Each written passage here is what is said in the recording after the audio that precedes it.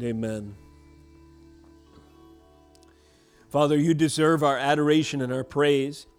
You deserve our undivided attention.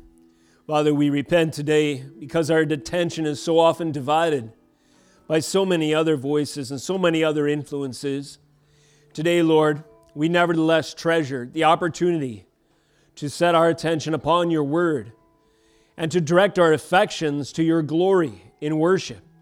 It's a reminder for us, Lord, that you are worthy of such things and that we trust your Spirit to purify and to sanctify us as we behold your word and behold your beauty in worship, to transform, to change us into the image of Christ our Lord.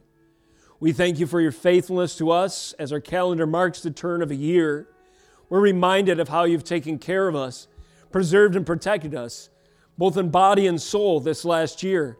You've guided and directed us. You've caused us to grow in our walk with you. Many of us, Lord, young people have made professions of faith. Lord, people that we have been able to witness to have perhaps their eyes have been opened to the Word of God for the first time. Lord, these are things to celebrate and to be encouraged by, but they're all due to your faithfulness and your care, your compassion, your steadfast love, the consistency of your Word, and your love and affection for us, your church.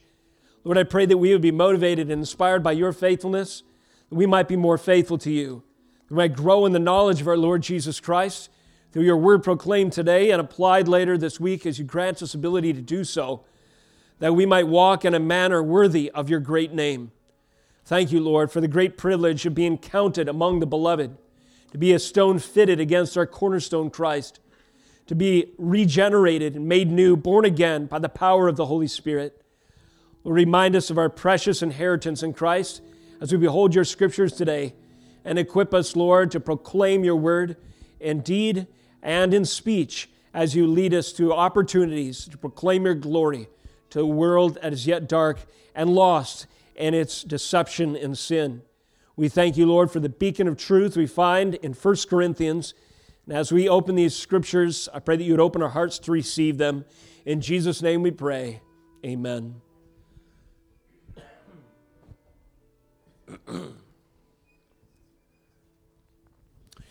Praise the Lord. Well, this morning, our first Sunday of 2024, we welcome a new year appropriately by the worship of our great Savior and by opening up His holy word. I encourage you to do so with me by turning to 1 Corinthians, our book that we are covering first Sunday of the month to accompany our Lord's Table Sunday, Communion Sundays. We'll be studying 1 Corinthians, Lord willing, for some time. There's a lot here, even contained in just a few verses we'll cover today, in part because they establish and set the tone, I submit, for the rest of the book which follows. Before Paul addresses specific occasions, problems, by way of correction and instruction in writing, he is careful to set up the church, the ideal, to hold forth the standard and to remind the believers to whom he writes who they are, what it means to be the church, and as such, the standard to repair to. The title of this morning's message is Identity and Livelihood. Paul spends some time reinforcing, according to Christ, what is the nature of the church and also what will sustain them, what will give them life and endurance in spite of the difficulties that they may face, both internally, their sin and temptation, and externally, also the pressures and persecution from without. The aim of this morning's message is to proclaim church essentials according to apostolic teaching, what it is to be the church and what sustains the church. My goal is to proclaim these things from these verses this morning, 1 Corinthians 1, 3 through 10, not according to my authority or understanding or insight, but instead to echo what the apostle has received by the inspiration of the Holy Spirit. With that introduction and your hearts open and standing in reverence for the Word of God as you're able, will you rise for the hearing of the Word of God today? We behold the Holy Scriptures in 1 Corinthians 1, 3 through 10. Here is the Word of God. Grace to you and peace from God our Father and the Lord Jesus Christ. I give thanks to my God always for you because of the grace of God that was given you in Christ Jesus, that in every way you were enriched in Him, in all speech and all knowledge, even as the testimony about Christ was confirmed among you, so that you are not lacking in any spiritual gift, as you wait for the revealing of our Lord Jesus Christ, who will sustain you to the end, guiltless in the day of our Lord Jesus Christ. God is faithful, by whom you were called into the fellowship of His Son, Jesus Christ our Lord. Verse 10, I appeal to you, brothers, by the name of our Lord Jesus Christ, that all of you agree, that there be no divisions among you, but that you be united in the same mind and the same judgment. This is the Word of God. You may be seated.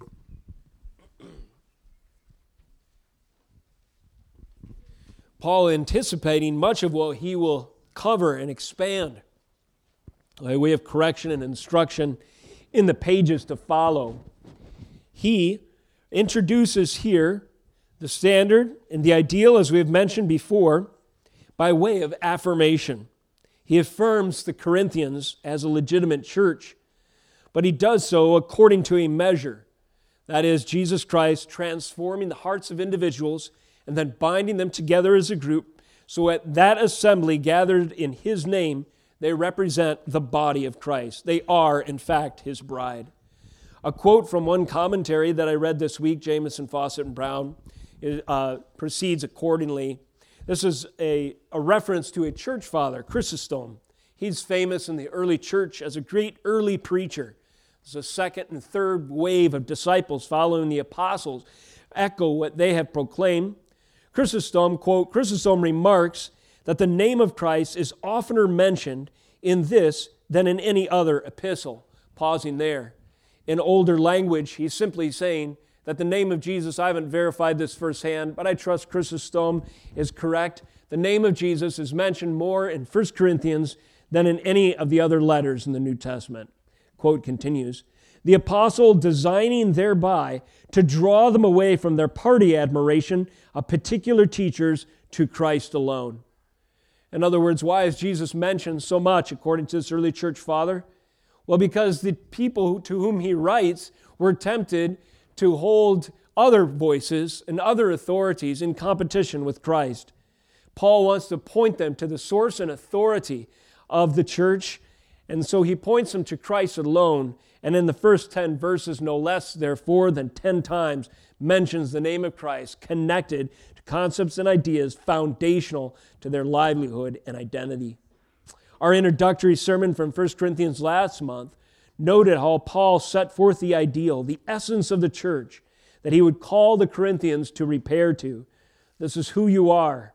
Paul called by the will of God to be an apostle. So by an authority that was commissioned by the Lord Jesus, the founder and foundation of the church, and our brother Sosthenes, a fellow sojourner in the faith, so to speak, who has suffered for the name of Christ. He goes on in verse 2 to say, to the church that is in Corinth.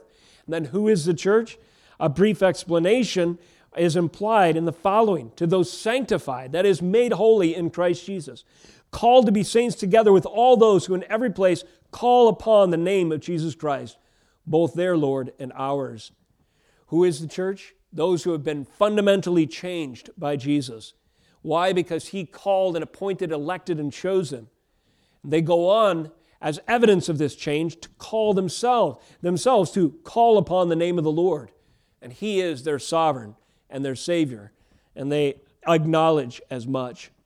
Building on this theme, the verses that follow our text today, 3 through 10, proclaim the identity and livelihood of this group of people in Corinth, and it applies to us, of course, today as well. These are the qualifying factors that set apart the body of Christ from the world. What makes us different from the culture around us? We are rooted and grounded in Christ, as Paul expounds. All of these realities are connected directly to Jesus. Paul takes specific care to emphasize this in his opening epistle. In our verses today, 7 references to Jesus' centrality to the church are here woven through the text. Paul acknowledges in verses 3 through 10 that grace and peace come from Jesus Christ. Grace was given to the church in Jesus Christ. Confirmation of the testimony has been received in Corinth about Christ. There has been a revealing of Christ that is expected, there is a revealing of Christ on the horizon. This comes by way of the day of Christ. There is the fellowship of Christ that is referenced, the name of Christ, and this joins the acknowledgement of Paul as an apostle of Christ. The church is sanctified in Christ and identified as those who call upon the name of Christ our Lord. As I said, no less than 10 mentions to Jesus in the first 10 verses of this epistle, setting the tone for who Paul draws the attention and points to, so that the church, regardless of how many difficulties, errors, and perversions that they had entertained, how many problems and the corruption that was riddled within their ranks, if they would but follow the pointing of this letter to Jesus Christ and repair to the essence and standard that he affirms in the first 10 verses, this will be their key to sanctification, to repentance, to growth, to being established firmly, fixed, so that they can thrive upon Jesus Christ and the preaching of the gospel. Paul, in our section today, in our verses today, affirms the church by way of 3 categories in the opening of his letter. We might call our last message, or we might identify those first 2 verses as the salutation, the greeting. Secondly, there's an invocation. That'll be point number 1 today. Paul affirms the church by way of invocation. He asks and answers what establishes the church. Secondly, by way of thanksgiving, he affirms the church. And here, the question, what spiritual evidence attends the church, is addressed. And thirdly, there's an appeal in verse 10 with the question answered, what unites the church? And so this will be the basic outline for our message today. The church affirmed by way of invocation, thanksgiving, and appeal. First of all, invocation. What establishes the church?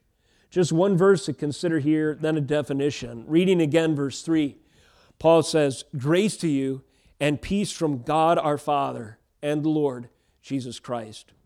The term invocation is used commonly with reference to an order of worship, something at the beginning that sets the tone for the rest. It's a prayer of entreaty or request. It's often at the beginning of a service or here at the beginning of a letter.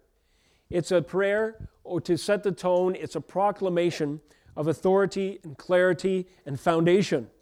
And so Paul opens his letter this way, and his charge to the church by appealing to the grace and peace of the Lord, and that comes by way of our Father, God our Father, and the Lord Jesus Christ. 3 elements here to note at least.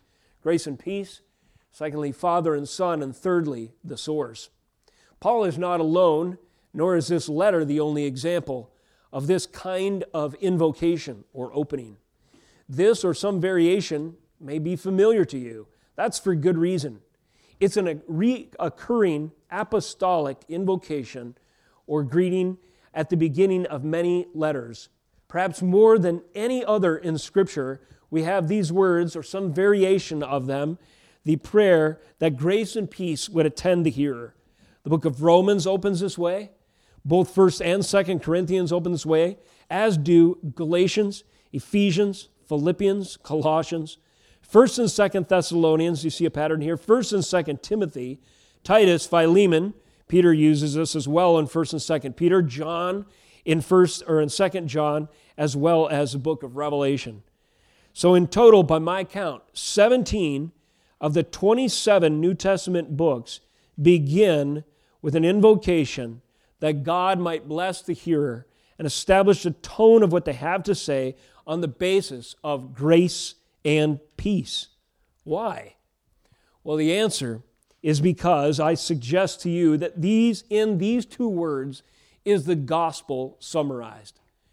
Grace and peace is the message upon which the New Testament church is built. What does grace imply? Well, as you know, I'm sure, grace is unmerited favor. It's blessings given to us by one with the power and authority to grant them that the recipient does not deserve. God gives the blessing, we the sinner receive it, and it's by way of His favor, not by way of our deserving, our works, or our merit. Very basic gospel foundational 101, place to start, God's initiative on behalf of undeserving sinners. This is what grace implies. With grace in the gospel comes an atoning sacrifice. Grace provides something. What is that gift? Well, first and foremost, it is the sacrifice of Jesus Christ, represented at his table today, which covers and deals with our sin. It satisfies the terms of judgment. It has provided this a gift by way of God's steadfast love, his covenant-keeping mercies, his faithfulness to us, and therefore all glory belongs to him. This is why we worship as a church. This is why it is right and proper and commanded that when we assemble, that the name of Jesus Christ be glorified and magnified, and that upon the praises of his people, our Lord would find a fitting throne upon which to shine, and that upon which his works and his worth and his attributes would be magnified, would be evident, would be on display, featured and showcased as the church praises him. It's because he is worthy of it. Glory belongs to him. We are a church by grace alone. And then peace, grace and peace. What does peace imply? Well, we're no longer at enmity. We're no longer enemies with the Lord. The brokenness of covenant relationship lost in Adam, and then the blood poisoning that infects all who are in Adam. Everyone born since Adam has been resolved, has been reconciled, has been repaired, has been restored. Peace implies debts have been paid. Justice has been satisfied. The covenant has been resurrected, put back together again, satisfied. Eternal reconciliation of a sinner with a holy God. We are never to forget these things. 17 references in Scripture provide a pattern for us to be reminded regularly.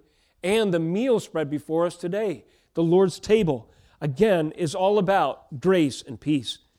What is the Lord's body and blood represented in these elements, if not a reminder, a tangible reminder, that we literally partake in upon our tongues and swallow, if not a tangible reminder of the atoning sacrifice sovereignly provided by grace. And that sacrifice then brings what? Peace, debts paid, justice satisfied, covenant restored, relationship established with the holy God. Things we do not deserve, yet because we have received them, they establish us as the church. What establishes the church? Grace and peace. Paul goes on referencing two persons of the Trinity. Children remind us the Trinity is one God in three. Okay, adults, help me out. One God in three persons. That is correct. One God, three persons. The nature of the Godhead revealed to us in Scripture from passages exactly like this. Grace to you and peace from God our Father and the Lord Jesus Christ. What establishes the church? The persons of the Trinity accomplishing the terms of redemption are necessary and are fundamental to the establishment of the church. It is necessary that God be Trinity for salvation to even be possible. If God the Father had not sent the Son, if they were not distinct in person, the Father to plan, the Son to purchase, and then thirdly, the Spirit to apply, there could be and would be no salvation. We're fresh on the heels of a season where we recognize, often celebrate, and remind ourselves, commemorate the incarnation. What is the incarnation? Simply put, it is when God took on flesh, when Jesus became a man. God the Father, the Almighty, the one to commission and plan, sent his Son, Jesus, the second person of the Trinity, to take on flesh. And in so doing, he became our covenant head. He suffered in our place. If he had not become a man, if the second person of the Trinity had not been obedient to the Father in his call and role in redemption, and this purpose of God to save for himself a people, to establish himself a church, we could not be saved. But because Jesus took on flesh, he became the perfect sacrifice, perfect in his sinlessness, and then also qualified in his humanity to stand in our place, to die in our place, and then to rise again, signaling our own resurrection one day.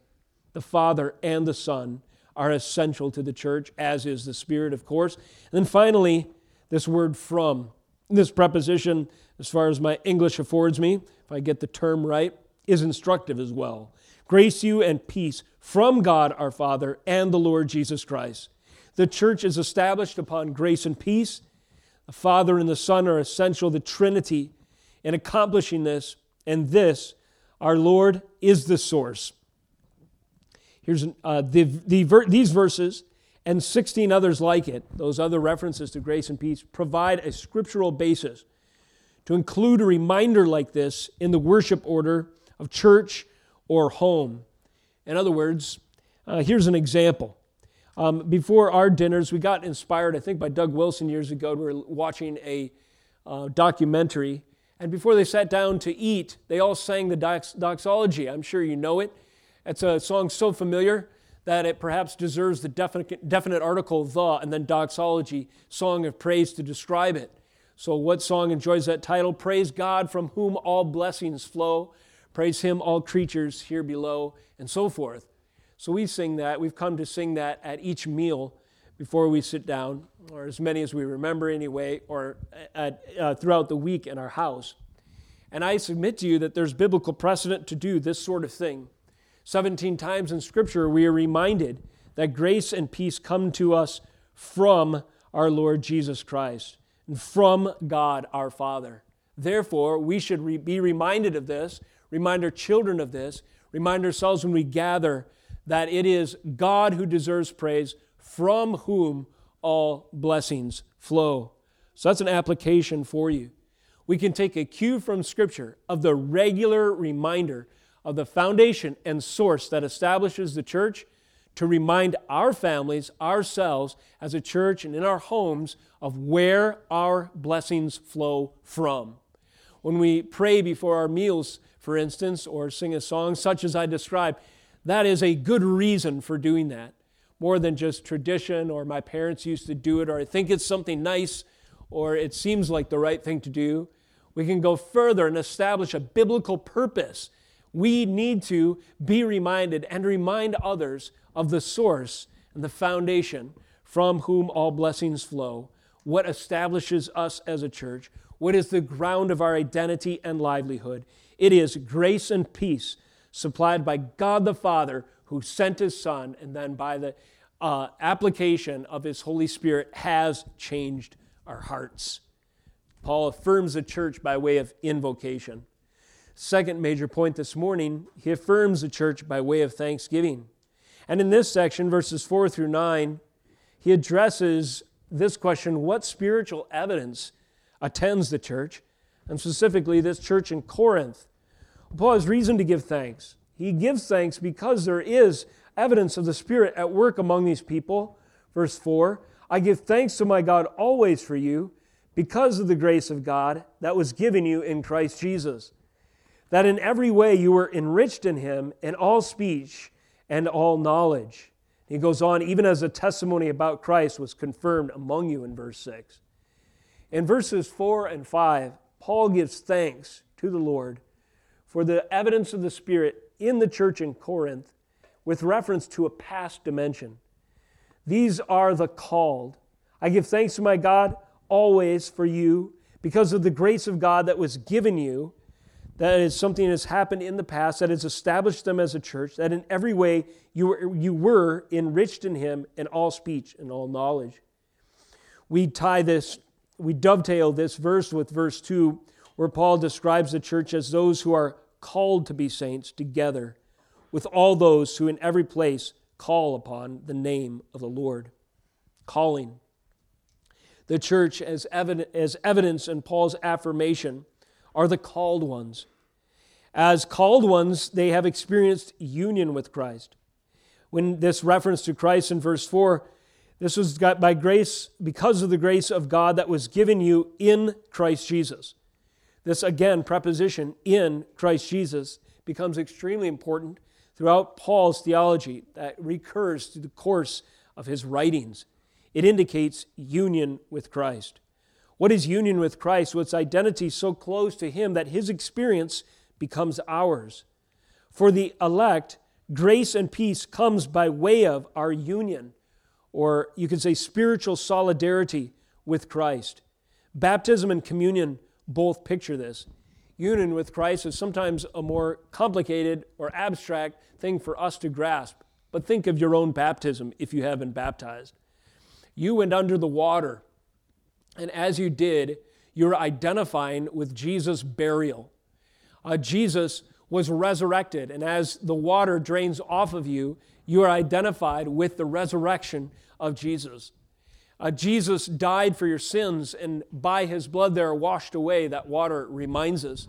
So when Jesus died on your behalf, He died as a representative for His people. This is just basic covenantal theology, what federal headship means.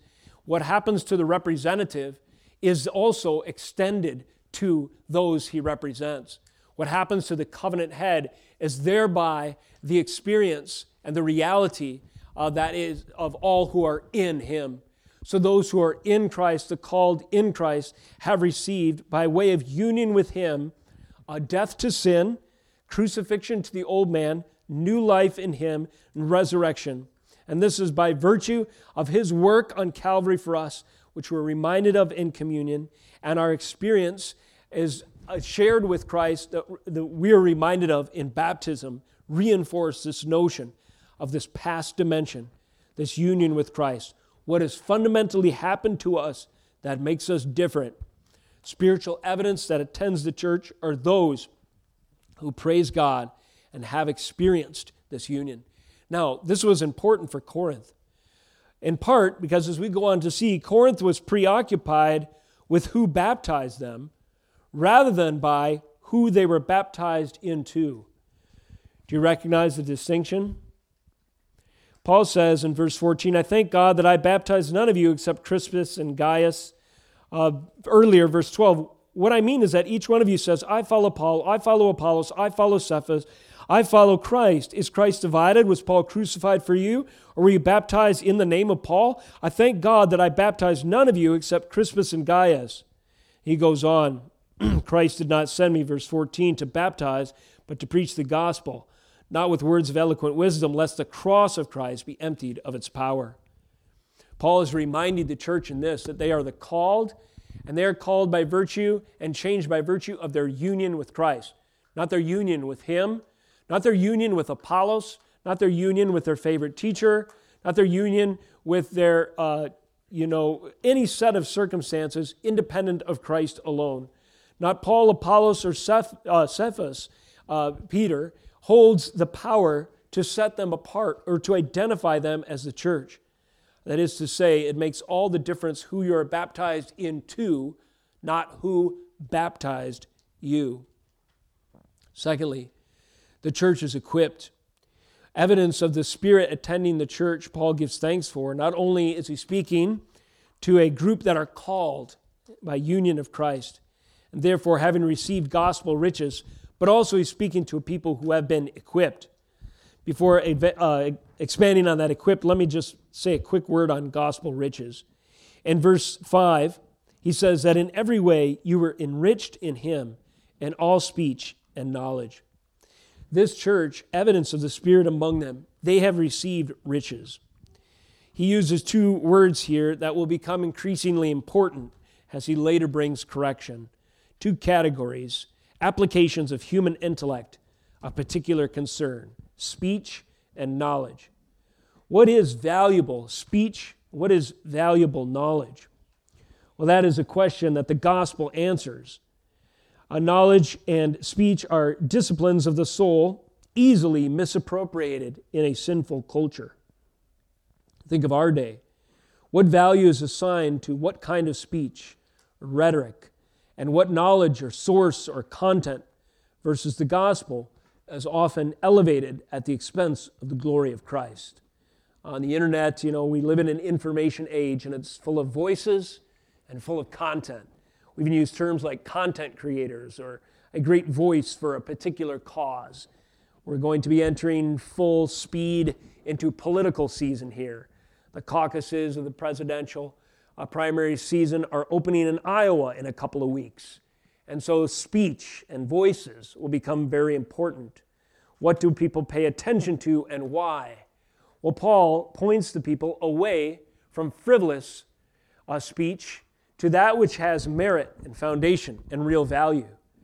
The speech that is truly contains the riches and substance is that which is rooted in the knowledge of Jesus Christ. You see, the Greeks then, just as our culture now, were distracted and led astray by sophists. Sophists said that the most impressive speech is that which has the power to persuade, independent of what it stands for. The most impressive speech is that which has the power to persuade, independent of what it stands for. Doesn't that sound like modern politics? Oh, he's a great politician. What does that mean? He really stands upon the law of God, and his policies reflect that. And as he goes out and campaigns, it's clear that the vision he's casting for the future of his administration and our nation is that the Word of God needs to be the foundation of our politics? No. A good politician is one who can wrap the crowd around his finger in today's, more often than not, in people's values today. He's the one who can persuade and hypnotize and manipulate to a particular end and compromise and twist and in a Machiavellian way use his language to his particular devices and preferences. Well, this was a problem in Corinth, and it's a problem today. So what Paul identifies is that evidence of the Spirit among you is that speech and knowledge rooted in the gospel is what you truly have that is of value. These disciplines of the soul, easily misappropriated, Paul points to Jesus Christ again so many times so that in order to remind the church that the riches that they have received, that the wealth that they have acquired by way of speech and knowledge are rooted in substance, the Word of God and Jesus Christ. So they need to be reminded of that. And accordingly, on these grounds then, they will be equipped. He says in verse 6, even as the testimony about Christ was confirmed among you, Paul gives thanks for this, so that you are not lacking in any spiritual gift as you wait for the revealing of our Lord Jesus Christ. Paul speaks to a church who evidences the Spirit's work among them in that they're not only called, but there's a present dimension. They are equipped. God has given them equipment to stand in spite of the challenges that they face. And what is this equipment? Two things: the testimony of Jesus Christ, and secondly, spiritual gifts. He says, even as the testimony of Christ, about Christ, was confirmed among you. What is the testimony of Christ? Well, think of Christmas. Christmas is a testimony of Christ, is it not? We mentioned the incarnation. But there's so much more to the testimony of Jesus. That is, who Jesus is. When we consider him, what is his glory? What is his reputation? What has he accomplished? And who is he? This is his testimony. Think of his pre-incarnate glory. Jesus Christ as God, the second person of the Trinity, as we mentioned. Think of Jesus and his testimony as creator. Jesus created and established this world by the word of his power, and he upholds it by the same. Creator and sustainer of the universe. The testimony of Christ goes further: his incarnation, his life, his ministry, his suffering, his death, his burial, his resurrection, his ascension, rising before the Father to be seated at the throne, his session, which means even now his rule and reign over his dominion, all of history and all of creation, rightly returning to, and if it could be said, in even greater glory still, upon the accomplishment of redemption, his place of magnification at the right hand of the Father. This is the testimony of Jesus Christ that was confirmed in the church. That is, they had understood to some degree and appreciated this. Not only all that Jesus had done through the course of history, covenant history, as we reference in those categories, but what Jesus had done in their lives, in their hearts, and in their church. The testimony of Jesus, that is, to save sinners and to cause a heart to be regenerated. This is what is sustaining them and what Paul gives thanks for. Secondly, spiritual gifts. Verse 7, so that you are not lacking in any spiritual gift as you await the revealing of our Lord Jesus Christ. This revealing that Paul speaks to is that likely that day that he refers to often of accounting. Paul sets up this perspective in his letters that we need to be mindful and remember that the linear direction of history is answering to a sovereign God and His Savior for how we've lived here. And the only way to be in good standing is to receive His gospel, which justifies, and His indwelling Spirit, which sanctifies and prepares us for that great judgment day. Now, in anticipating the revealing of the Lord, Paul thanks the Lord for equipping this church with spiritual gifts. It may be helpful at this point to distinguish between spiritual gifts in a broad sense and in a narrow sense. This, again, later in the text will become important. In the broad sense, spiritual gifts are all that is enabled by and impossible without the presence of the Holy Spirit. Paul affirms this church, and he thanks God that they are equipped because all that is enabled by and impossible without the Holy Spirit is evidenced among them to keep them in the faith. That's spiritual gifts in the broad sense. In the narrow sense, there are particular manifestations of this. And these these were at issue at the time as well. And they signaled Pentecost realized in the early church. Spiritual gifts in the narrow sense would include things like tongues, healing, prophecy, miracles, and signs.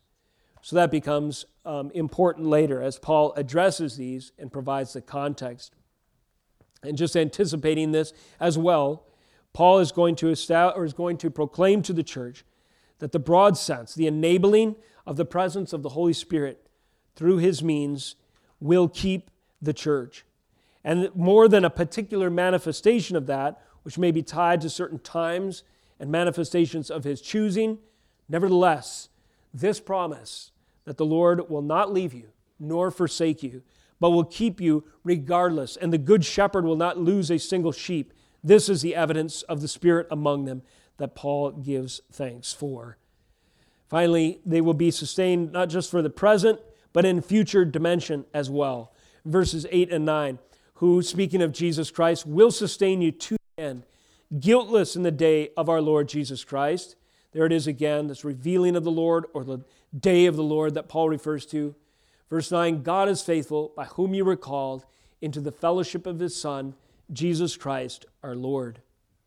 Spiritual evidence that Paul trusts will attend the church in the future, that they will be sustained unto the day of Jesus Christ. Reminded of a point of perspective that I mentioned before, living in light of the second coming. Anticipation of Jesus' return is a mark of the church whose mind is right and his priorities are well ordered. Think of, you're going to have some honored guests over for dinner. And we had a few of you over for dinner on New Year's Eve. And so I spent some time cleaning the house because, you guys can relate to this. If you have people over, you want to make the place a bit presentable. My wife did what she's good at, and I'm no good at, creating a great meal and working on the food. And the kids were less, they were helpful, more or less, depending on their age and their chores and how they performed that day. But all these preparations are in anticipation of a moment of arrival of honored guests. This is an illustration of a perspective, the way we ought to live in light of future glory, in light of the return of Christ, and in light of our own death one day. Jesus uses the parable of the maidservants at the wedding who keep their wicks trimmed. And the ones who were faithful had plenty of oil and kept their wicks burning, so at the moment when the bridegroom came, the honored guests, they were ready at his arrival. This is a perspective that sets the tone for the church. We are to be diligent to prepare our hearts to sweep out the sin, to confess wickedness, to set the table, so to speak, for the honored guests, if you will. We are to live in light of that coming day. How embarrassing would it be if Jesus returned on a day when you were doing something foolish, or when you were in the middle of a sin or something like that, committing a grievous, transgression against Him and His Word? We think of that. And Paul uses this language to help us maintain this picture and perspective. More of that later. Suffice it to say for now that the church, in light of this future perspective, will be sustained. And three major things in verse 9. We'll just reference these briefly, but mark them perhaps for more contemplation on your own time. God is faithful, you were called, and the fellowship of His Son. What will keep this church? The faithfulness of God. What else is the assurance that this church can lean on? The effectual call. And thirdly, the fellowship of the Son. Faithfulness of God, the assurance of covenant, attending His people. From time immemorial, we think of Aaron's prayer of blessing. May the Lord bless you and keep you, make His face shine upon you and give you peace. Lift up His countenance upon you. Our closing benediction verse last week. This is a prayer that reminds us of the faithfulness of God to always perform His covenant. Philippians 1:6, I'm confident, Paul says in that verse to another church, that what the Lord has begun in you, He will complete until the day of Jesus Christ. So hope for the future. The church will be sustained by the faithfulness of God. The church will be sustained according to His effectual call. God is faithful by whom you were called. Paul expands on this order of salvation in Romans 8:28 through 30, saying there that all who are called, that He will raise up finally and save, and will perform His duty to the utmost to bring us home. And then thirdly, the fellowship of His Son. This also sustains the church. What is the fellowship of the Son of Jesus? Well, here, let me quote another commentator, Albert Barnes in this case. He says, fellowship with the Son is to participate with His Son, Jesus Christ. That is, to be partakers with Him in the following. Be partakers in Jesus' feelings and views, in His trials and sufferings, in His inheritance and glory which await Him, and in His triumph in the resurrection and future glory. Back to that in Christ language, the fellowship of His Son. Embracing Jesus' feelings and views, adopting a Christian worldview, if you will, building your life and understanding on the Word of God. This is the fellowship of His Son in part. Counting it a joy and a privilege if God should call you to suffer on behalf of the name of Jesus. The early disciples and apostles were no stranger to this. And they embraced it. Why? On the basis of the fellowship of Jesus Christ.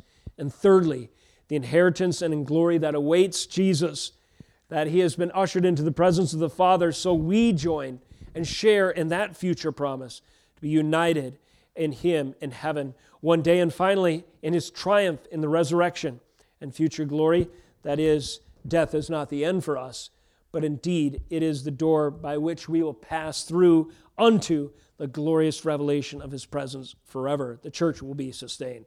So Paul gives thanks for these things. Final point, and most briefly this morning, Paul closes, or this section, with an appeal.